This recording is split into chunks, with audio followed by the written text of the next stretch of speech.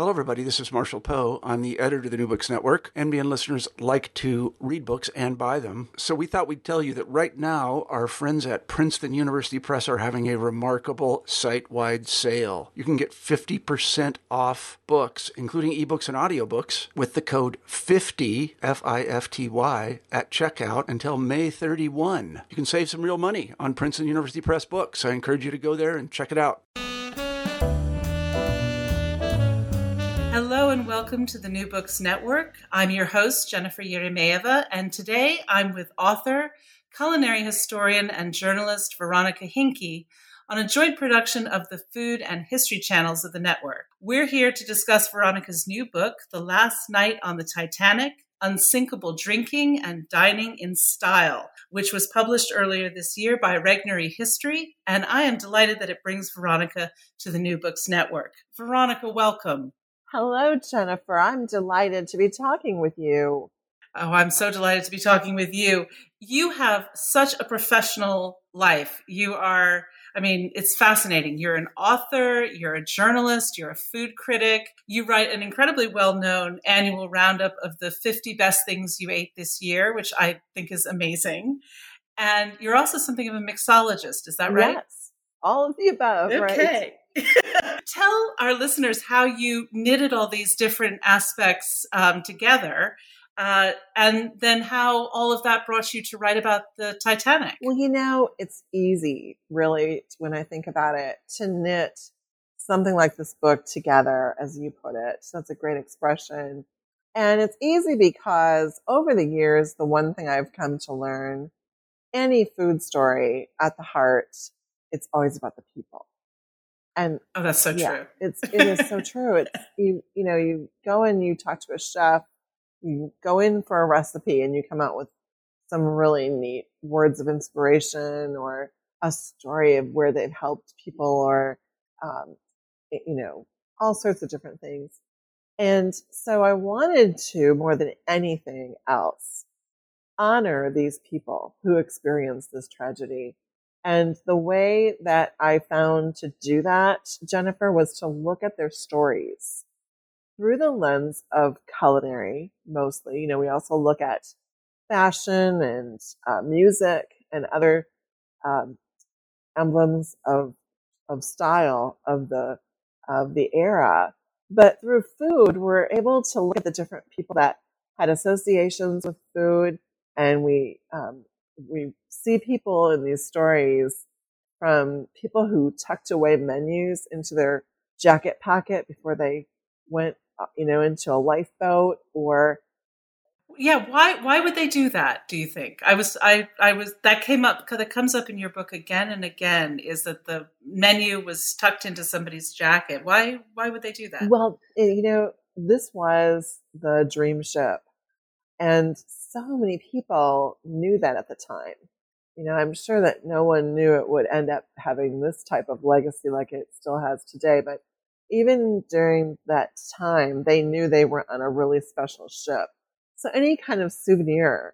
And also, I think, I've always been a foodie. I still have my Air France menu from 1984 when I went to Paris as a kid. And I've got it. I tucked it away. And probably nobody else on the plane did, or maybe a few people did, but it's probably the only one, still around from that flight from Chicago to Paris years ago.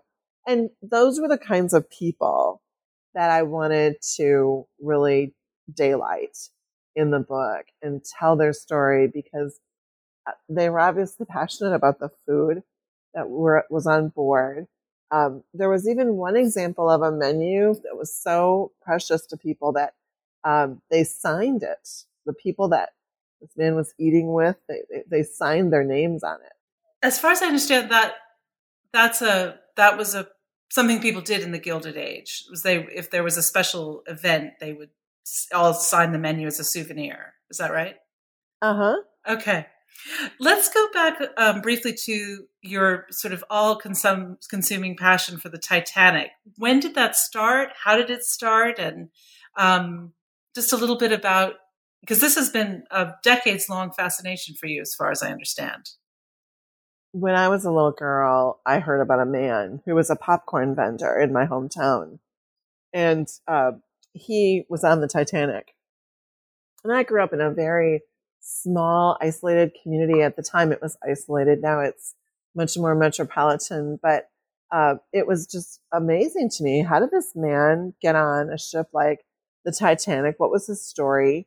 And so from the age of 9 on, I wanted to learn everything I could about this ship. And when I was in 7th grade, I was in the class that everyone looked forward to getting into 7th grade in school, because our English teacher in 7th grade would read Walter Lord's book to us, which of course is A Night to Remember. And she would read it page by page and stop and give us her cliff notes and anecdotes. And I was hooked. Okay. Because it's a very glamorous story, but it's also, of course, quite tragic. As a 12-year-old, did that not disturb you? Definitely. And I think what's really fascinating about the Titanic is that it does have this glamorous side to the story that can, in many ways, override the negative. And I think that's what food stories do so much. That's why I love covering food, one of the many reasons. And so let's get back to the food on the Titanic. You've had this passionate interest in the ship and its fate. What led you to the food part of it? Well, I knew in 2011 that within a year we would be honoring the 100th anniversary of the Titanic. And as a food writer, I thought, what can I do to be involved and to do something to honor the ship in that centennial year, 2012? So I came up with several different angles to look at. I thought of Popcorn Dan, the man from my hometown area. And what I landed on was a story with the Wine Enthusiast magazine about the wines and cocktails that were aboard the ship. And I was able to stitch that story together through the data that I researched through the Premier Exhibitions company, which at that time had all of the rights to the things that were found at the wreck site. And the data was incredible. It was a whole spreadsheet of everything from champagne bottles to Grand Marnier, all sorts of different things that weren't always that popular in later years. Creme de menthe, for instance, used it. We don't see that in so many drinks anymore. But that was a more popular ingredient back in those days. So those things that were on the data sheet that I pulled really tell the story of what people were drinking back then. And we looked at places like Delmonico's New York City and Antoine's in New Orleans, places that were there then that are still there. And by looking at those places and what people were eating there then in 1912, we could get a pretty good idea of what they probably were eating and drinking aboard the Titanic. So that was another thing that I looked at. And this is where the culinary aspect of your book comes in, because not only is this a wonderful book about maritime history and an iconic disaster, as well as sort of a culinary overview, it's also a cookbook. You provide some amazing recipes for cocktails and dishes that were served in all the different classes of service. So this has to have been a gargantuan research project. It was pretty phenomenal. It took many years. And I love that I was able to include things from all classes. Thank you for mentioning that, Jennifer, because we really wanted to look at the glamour, but also I think the story that needs to be told is about the full, all the different classes. And all of the recipes are not necessarily things that were aboard the Titanic, but some of them are a little bit of a stretch, so to speak. There were things that we could maybe think in terms of, like for instance, spring peas were ubiquitous aboard the Titanic because it was springtime. Right. So lots of spring peas. and they weren't as integrated into recipes like they are these days. So there are a few recipes like the modern day English spring pea soup that Chef Michael Laschwitz contributed. He's from the Chicago area. And so that's an example. There was pea soup aboard the Titanic, but it wasn't necessarily exactly the same kind of thing that we have in the book. But then there are some recipes that are awfully close, like the apple meringue that I love, and it was contributed by Gail Gant, another Chicago chef. But that's not to say that all the chefs are from Chicago. There were chefs that I met from around the world, and I became good friends with them online. One of them is from Johannesburg, South Africa. Oh, wow. Wow. Yeah. So it's like a global project. It really was. And New Zealand, I was looking for recipes for tripe. They're not that easy to find. That was a third class menu item. And, I found people with legacy recipes, heirloom recipes from their grandparents. And one of those was a recipe from Sonia Geyer in Johannesburg. And we're in contact almost every day now. It's just been an amazing collaborative project. Well, and because the interest in the Titanic, I think, is universal. It's not just an Anglo-American, Anglo-Irish, Irish-American phenomenon. I think everybody finds it fascinating. And part of the reason, of course, is the iconic film, but also the return of the glamour of travel by ocean liner, which is very popular nowadays. But times have changed, and maybe you can, for our listeners' benefits, you can tell us about the different class of services that were on the Titanic and what kind of people might have been traveling in each class and why. Sure. Well, the big thing here that I think is one of the reasons Titanic is still so prevalent today and such a beloved topic is because after World War I, we have never since seen the three great class divides, pretty much three great class divides between first, second, and third classes. And nowhere can you see that more obviously than in travel. And we still see it today, even on airplanes with the class divides, but it's nothing now like it was back in the Edwardian era. And it was a very formal division. And, there were no last minute, well, there were some upgrades, but they probably weren't as common as they are now.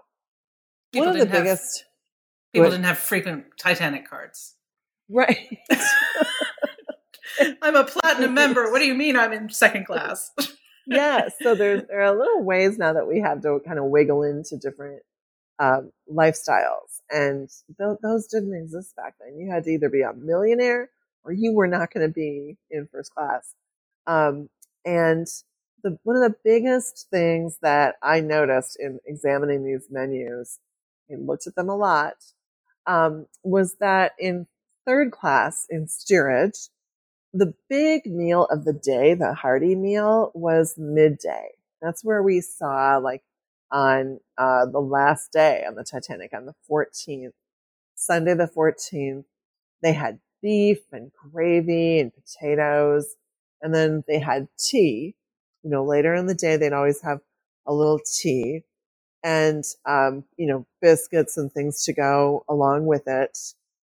Cold meat, pickles, fresh bread and butter. There was even some stewed figs and rice for tea, for high tea on April 14th in steerage. And then for supper, though, there was just a real staple kind of sustenance, really, more than anything. It was cabin biscuits, cheese, and are you ready for this? Gruel. Oh, no. So that was the last meal in third class on the Titanic. Oh, that's a shame.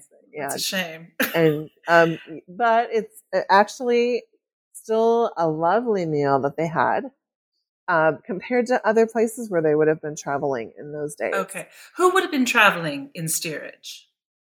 Well, the person that I mentioned earlier, Popcorn Dan, Daniel Coxon, who was an Englishman living in Wisconsin at the time. He had migrated from England many years earlier. He was in his early 50s. And, there's a picture of him in the book, a picture that I love of him in a newspaper boy's cap, kind of a shabby look. I mean, I don't mean shabby in a bad way, but just like a real run-of-the-mill street jacket.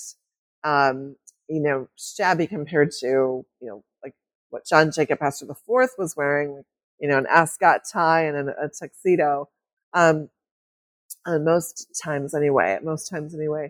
And he would have been, he had a scruffy beard, wasn't perfectly trimmed, so a little bit more casual. I don't want to say casual, not as expensive looking, but still dressed nice. But he wouldn't have been expected to dress for dinner. Right. He wouldn't be expecting to dress for dinner at all, and not like they did in first class. But what about second class? That seems like sort of a mushy area. Like, I think we understand immigrant people coming in steerage and glamorous first class people. But what about second class? What was that like?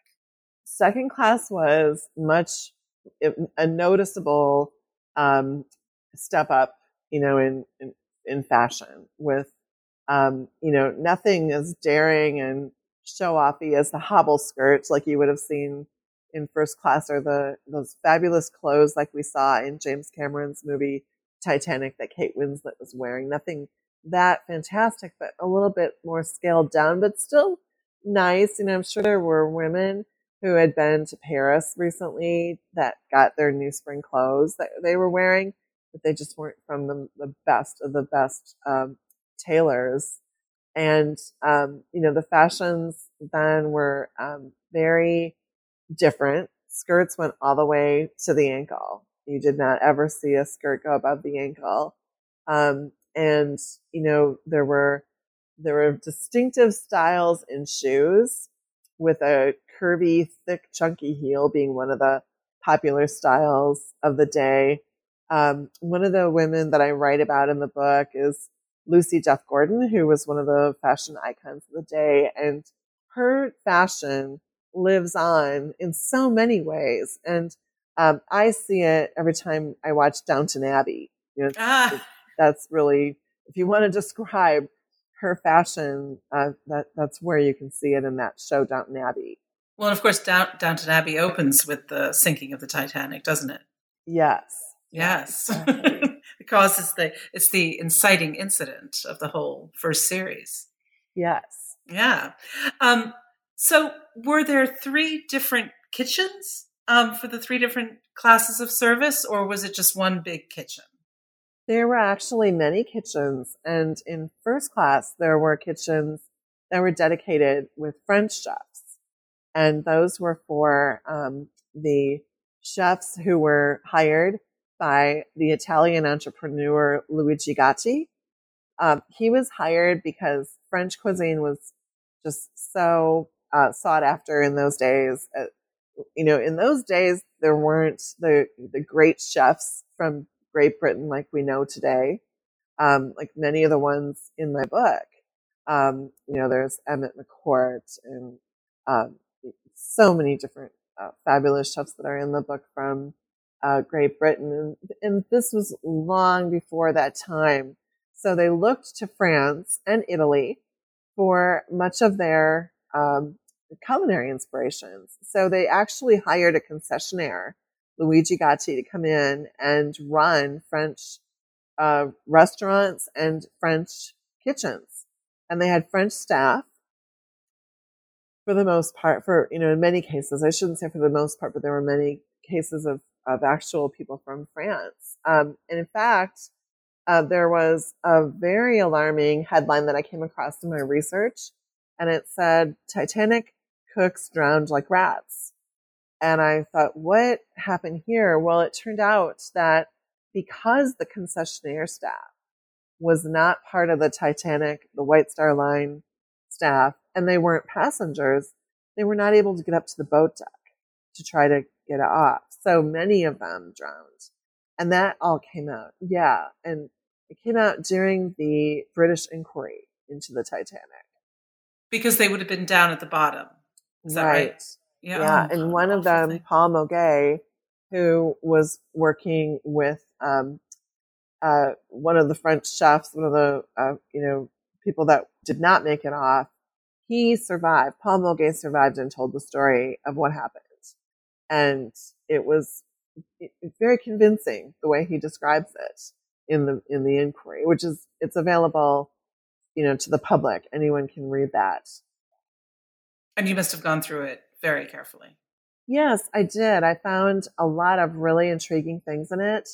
For instance, the fabulous story of the baker who was English, and he was always known in history as the drinker, that he had been drinking, and everyone always thought it was a bottle of scotch. And what I found out was that he was drinking, but it was, his great niece told me that it was actually, according to him, schnapps. And the baker that I'm talking about is Charles Jockin. And Charles Jockin just has an incredible story. He was raised in England, but as a young boy had to leave school to start working on the sea. And he had worked in many capacities. He was actually trained as a pastry chef. But on the Titanic, he was a baker. And he was in charge of getting the bread onto the lifeboats after the Titanic struck the iceberg. He has a really intriguing story to tell that happened to him about his fate, which he did not let make him a victim. On the Thursday before the Titanic struck the iceberg, he noted his life raft assignment, his lifeboat assignment, for where he would be expected to go to man a lifeboat if there was an emergency or disaster, which there ended up being. And, he was no stranger to the sea, so he had been through similar things like that, and he knew he needed to check that out. Well, on Sunday night, when it came time for him to board that lifeboat, he had been helping get the lifeboats boarded. And when it was time for him to get an assignment to go into a lifeboat, he didn't get assigned. He did not get the orders to board. And that's when he went downstairs back to his quarters and drank. He said that he had a nip. He told the British inquiry, he had a nip. And, who wouldn't at a point like that where you've been told you're going to be manning this lifeboat and you don't get the orders to go in. Someone else does.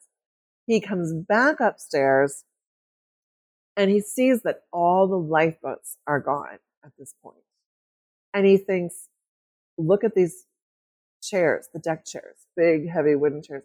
He thought, if I can throw these all into the water, maybe there will be one that I can hold on to when I'm in that water. And I was just so inspired by the people who thought like that. Like, don't react, act. It always, inspires me to remember that. Like, don't react, act. What are you going to do about your situation? And that gives a new understanding to the expression to rearrange the deck chairs on the Titanic, doesn't it? It sure does. Yes. I love that, Jennifer. I'm going to steal that. That's really neat. You can have that one for free. No, but it's true, because I just recently somebody was using that expression, and I said, I'm reading this fantastic book about the last night on the Titanic and the food. And but that's pretty mainstream expression, I think. But now we know that they turned out to be super useful. Right? Yeah, in this case, they sure did. And then they sure did. His story gets even better. He just continues to press on, and he holds on. So he makes it. He makes it. He makes it. Yes. Yeah. How many of the crew did make it? As far as numbers, and to give a specific number, it's hard to tell, because some of the bodies were never recovered. Some of the people perished later on, because even the ones that made it into the water, to fight for their lives, try to get into a lifeboat, many of them died of hypothermia later. But not this guy, because he had the schnapps. Well, and I don't know if I think that is why. I think definitely, yeah. Well, maybe it did help. Yeah, I think there is I think so. A theory out there that it definitely might have helped. Could have kept things sort of warm enough to go.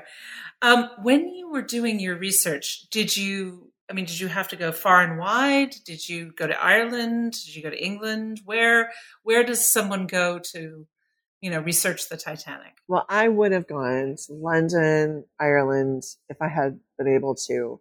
Halfway through the project, I got a call one day, and so the reason I'm telling you this is so you know how inspiring this was for me to do this research at this point in my life. I got a call one day that my mother had died suddenly.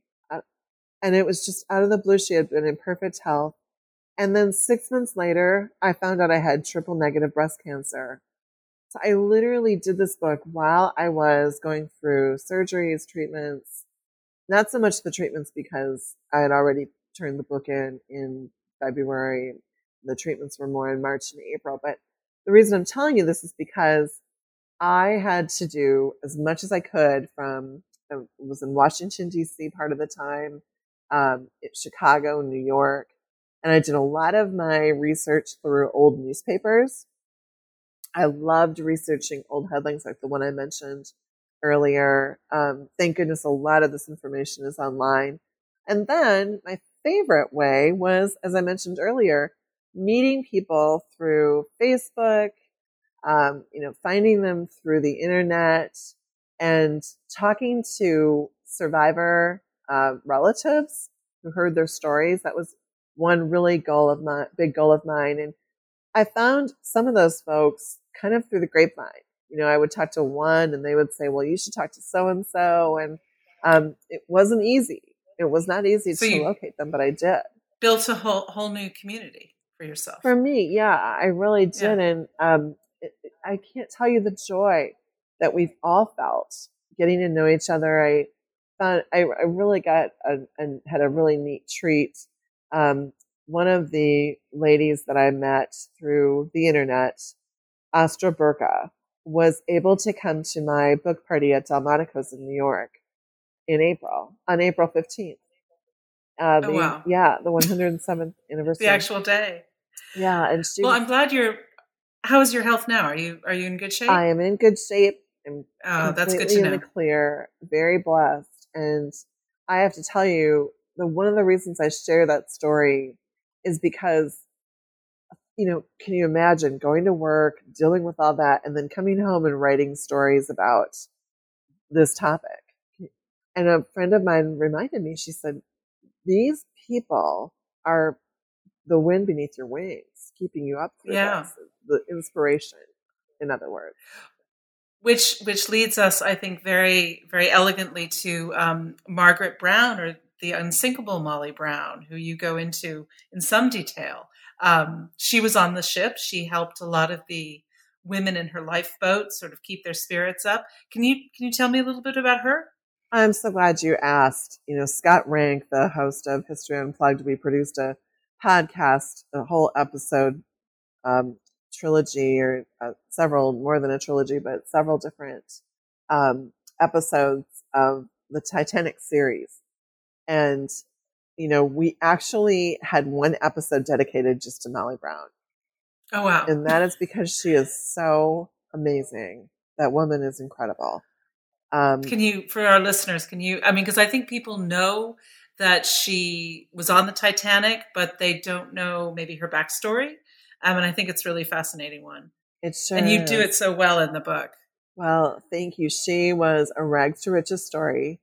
And through all of the media that I've seen throughout the years, the depiction of Molly Brown aligned more with the quote that I thought she said about not wanting to marry a poor man. And her great granddaughter clarified for me that the quote that Molly actually said was, I would rather marry a poor man that I love than a rich man that I didn't. And I don't think that's... And she did. Right? And she did. She married... Exactly. She married a very poor man who was on the verge of becoming incredibly wealthy. He made it big in the mining industry, and they came into fabulous wealth. And she traveled all over the world. And she came from a little mining town in Colorado, and here she, is traveling around the world with John Jacob Astor IV and his 19-year-old new bride, and the Guggenheims and, the Vanderbilts. She was right there with all of them. And many people would have maybe kicked back at that point in their lives. Molly did nothing but that. She was a force. She was always thinking about other people, very philanthropic, doing things for the Brown Palace Hotel in Denver, bringing gifts for the staff, putting trees in the lobby, bringing things for the children that were needy in Denver at the time. She lived in Denver. She was also very well known for organizing a group of men, mostly men, aboard the Carpathia. And she got something going that first morning, early in the wee hours of the 15th, was when the passengers who survived were picked up by the Carpathia. And she organized these men to honor Captain Rostron of the Carpathia and his crew because they braved through iceberg-infested waters to get to those people to bring them aboard. And they didn't have to do that. But they did. Yeah. And they saved them. Yeah. And then because they certainly would have died without the Carpathia. Isn't that right? Oh, for sure. Absolutely. Yeah. Many ships were afraid to go in to get them because they might hit an iceberg too. Right. And then what really amazed me was to hear the story of how Molly encouraged the women in her lifeboat to stay warm by rowing. And she organized, shifts for them to row through the night. And I know that we all would love to think that we would behave that way in a situation like Molly was in. Mm-hmm. I think we would all hope that way.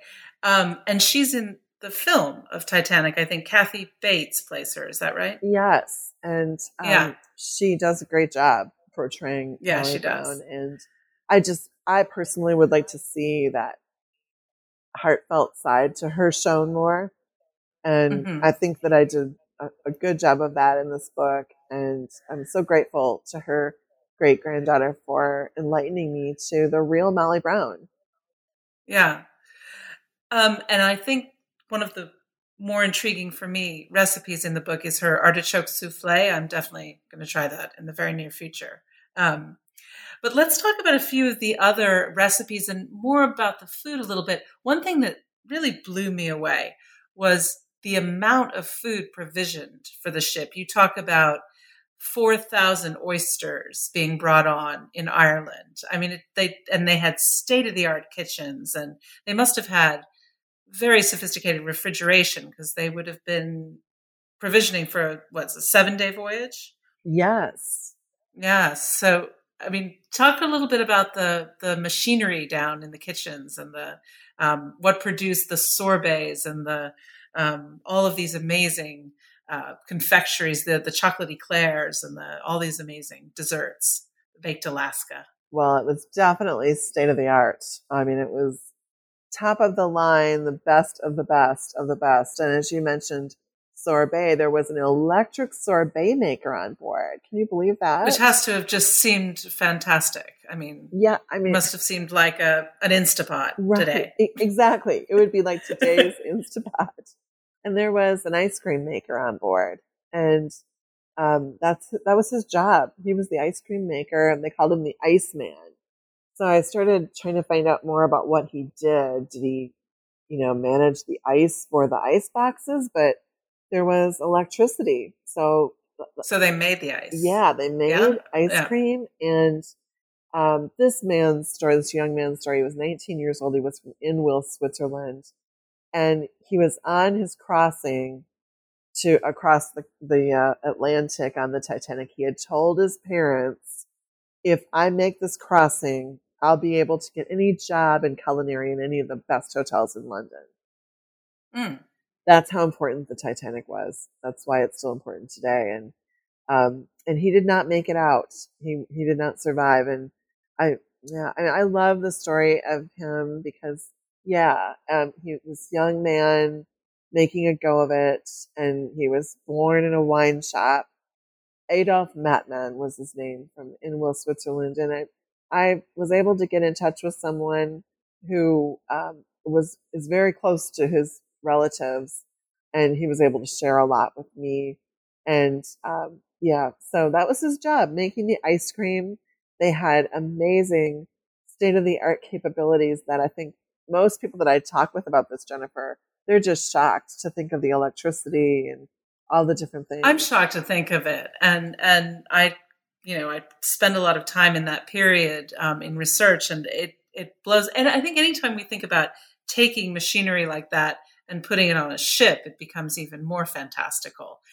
And one detail that you bring up in the book that I just sort of thought, whoa, was that they had a completely kosher kitchen as well. Yes. And wow. little known that's kind of tucked away in the history books, but there are books about it, about the Titanic and the kosher meals.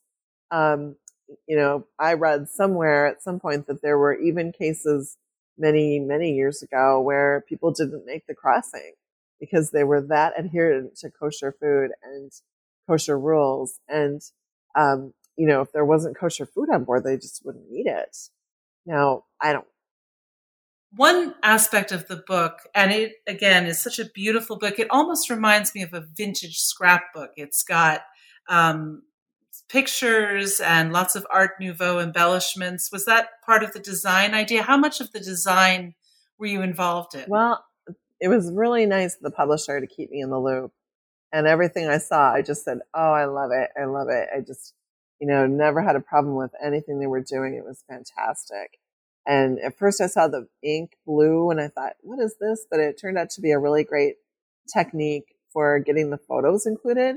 And to me, the photos are really important. So I was glad that they did that. The photos really make it. Yeah. And where do those all come from? The photos? A variety of places. Some of them were given to me by survivor family members. And many of them were things that I found in newspapers.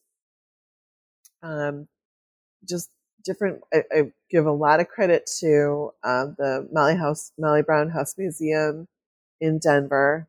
And where is that? In Denver. They provided several of those photos, and several of them were from the Library of Congress. A whole variety of places. And can I ask you about, again, putting the book together? You had this passion for the Titanic. You had your interest in food.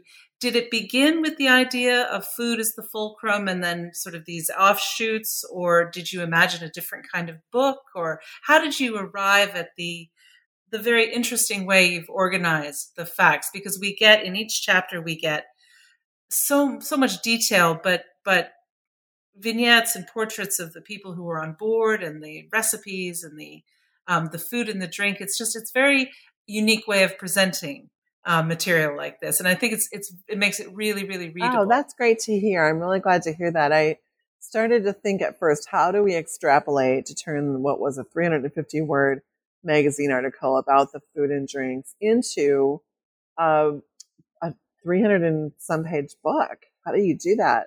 And I thought, well, by looking at people like the popcorn vendor, he fits because it's food related. There were people that wrote letters home to their family members about what they ate that first day they were aboard the ship. So we were able to, not only learn about the food, but about the people. And one of those men was an amazing man, Adolphus Saalfeld, who had been carrying perfume samples with him.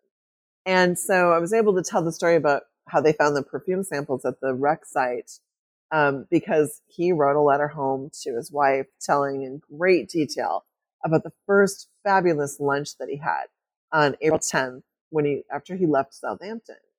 And so he sort of, made it into the book that way. And I loved that he did because he had such an amazing story. He survived the Titanic, but only to be met with all the scorn of the people that were judging him for having boarded a lifeboat, even though it was women and children first.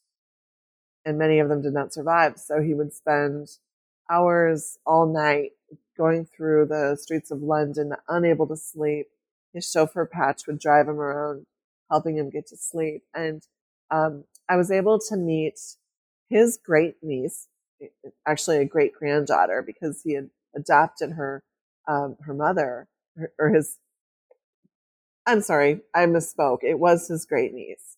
I was thinking about something else there. It's a little complicated because her great grandfather, her grandfather, was actually one of the men that wrote the first letter from the Titanic, Paul Danby. And that's why I got confused, because he was seeing off her uncle at Southampton. And before he did, he took some of the Titanic stationery that was in the room in his uncle's cabin and wrote a note to his wife. So I digress there, but I wanted to share how, that interesting connection. And anyway, so we looked at people like that and fit them into this tidy composition of all about food and style. We looked at the chefs, the cooks, the ice cream maker, anyone who had, not every one of them, but the people that had, stories that interest me. I thought that would interest other people as well. Well, I think you've picked up on that successful upstairs, downstairs. Another thing that has the Titanic in it, come to think of it, that sort of, you present everything from John Jacob Astor IV down to the Popcorn Man, and it's just such an exciting read, and you really feel like you are on board. You're setting sail from Southampton. Have you ever been on a transatlantic cruise? No, I haven't. Well, I think you must now, or would you be nervous about it? No, I wouldn't be. I had been invited to go on the cruise that they had on the Centennial, the crossing that they did, and I had to work. I wish I would have said I'm going on vacation, but it was a bad time to take a vacation. But I regret it so much. I wish I could have gone on that cruise. Well, I hope a cruise is in your future, because you write it, you bring it to life so well in this book. I think it would be fun to do the actual journey. I know that there are tons of people who do Titanic dinner parties. Am I right about that? Oh, yes. That's a thing. Can you talk a little bit about that? Because I think that for them, your book is going to be such a treasure trove of actual recipes and ideas and inspiration for Titanic themed dinners. Yeah. So several years ago, Rick Archbold and Dana McCauley came out with this fabulous book called The Last Dinner on the Titanic, very close to the title that my book has, only a little one word off, The Last Dinner. And it was a real microscopic look at that last meal. And ever since that book came out with inspired recipes and recipes that are very close to what actually would have been on board that night, everyone around the world, Jennifer, started having their own dinner parties. And that's when that really became popular. And what we were hoping to do with this book is even inspire, cocktail parties, teas, other things, rather than that last full dinner, which can be very complicated and very laborious. But what this book does is hopefully inspires people to think about, like one of the things I did for my party was I had different cheeses that were cost conscious, that resembled the first class cheeses that were sky high prices. Like instead of Edam cheese, we had Mimolette, which is a very budget friendly cheese. And we look at oyster safety, like how to shuck an oyster safely so that you can actually feel comfortable entertaining at home with oysters. I think for many people that's a daunting task. It's not for us. I have a husband who's a whiz at opening oysters, so I'm very lucky. Good. Yeah, because I think there's nothing better. And oysters are just everywhere on the Titanic, aren't they? They are. Yeah. Yes. And you have that wonderful oysters a la Russe recipe, which definitely is another one to try. Do you have a favorite recipe from the book, Veronica? I have so many, and I love the chocolate eclairs. It's so hard to pick. I can't pick one, but there are some that I just absolutely love. And I really love them all because of the story behind each one. The chocolate eclairs to me is really special because Gail Gand provided that recipe, and truly it's an honor to Charles Jockin, who was a French pastry chef and working as a baker on this crossing, though. I love the spring pea souffle that Michael Laschowitz provided.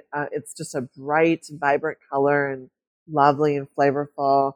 I I can't even begin to pick one. And how about a favorite cocktail? Because you have so many wonderful cocktails. Yes. And you write about them so well. Oh, thank you. Though there are a couple that I have to. Can I name like 2 or 3? Yeah, absolutely. Okay. Please do. I love the Clover Club. It was invented in Philadelphia, and I used to live there. And it actually, ironically, it became popular in New York, actually, though. And it was in John Jacob Astor IV's hotel that it became popular. It was invented in Philadelphia at what is now the Bellevue Hotel, but later on is when it became popular in New York, in John Jacob Astor IV's hotel. So many amazing Titanic ties to history. And then I love it because it's made with egg whites and a little bit of lemon and some raspberry simple syrup. So it's great for Valentine's Day. I made one for, around Easter time. It's just a really pretty drink. So that's why I love that one, because it's very iconic of the Edwardian drinks. And I absolutely love the Robert Burns. I love it, the flavor, and I love that drink because that drink is what I had when I went to the Waldorf Astoria, the hotel that John Jacob Astor IV owned many years ago. And it was in Peacock Alley, which at that time was managed by Frank Caiafa, who has contributed many recipes to the book. And he redid the Waldorf Astoria bar book many years ago, about 3 years ago, I think it is now. And Frank's just been such an amazing source of information and a terrific support to me with this whole book project. That is where I learned that the Robert Burns comes with a very special garnish, a shortbread cookie. Oh. It has a cookie for it. You don't serve it without the cookie. And why the cookie? Why the cookie? Well, because the whole tie into Scotland. Okay. And somewhere someone thought this would be neat, and I'm so glad they did. And interestingly enough, Robert Burns was from Dumfries, Scotland. And there was someone else aboard who was aboard the Titanic. The first violinist was from Dumfries, Scotland. And he has a book dedicated, several books dedicated just to him. His name was John Jock Hume. And he has an amazing story. And he's part of the band that playing Abide Yes. by Me. Yeah.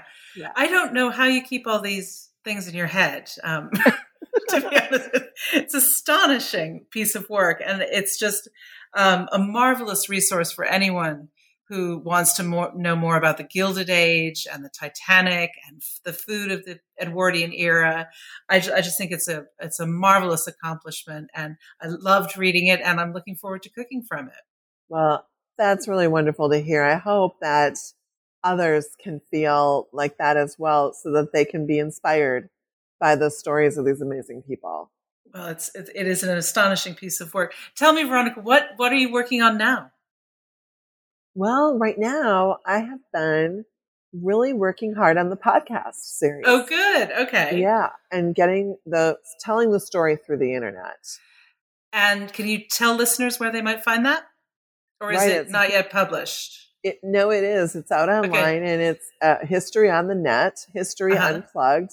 And right now my co-host, Scott Rank, had this great idea to have a sweepstakes where you can win a free book. Oh, wow. So, so kind of fun and really neat. Who wouldn't love to win something over a podcast, right? So I was excited to hear about that. That sounds great. And another book, hopefully, because it would be a shame if there wasn't one. But perhaps in the future. Yeah. Well, I hope so. The food of the Concord, maybe. Yeah. Oh, that's a great idea. Yeah. I have to tell you, I mean, these people in the story, the book that I wrote here, these stories are just so fabulous. I can't imagine what would parallel that. I'm still blown away. Well, I'm sure when you find it, Veronica, it's going to be a great success. Tell listeners where they can find out more about you. Do you have a website? Well, or are you on Facebook, social media? Facebook, okay. Instagram. I'm Food Stringer on Instagram and Twitter. Food Okay, Stringer. We'll put that in the show notes. Okay, and you can buy the book online at Barnes & Noble, Books A Million, and Amazon. Oh, great. Okay. Well, thank you, Veronica. We've been talking to Veronica Hinke about her marvelous new book, The Last Night on the Titanic, Unsinkable Drinking and Dining and Style. I'm your host, Jennifer Yeremyeva, for the New Books Network. Thank you for joining us. See you next time.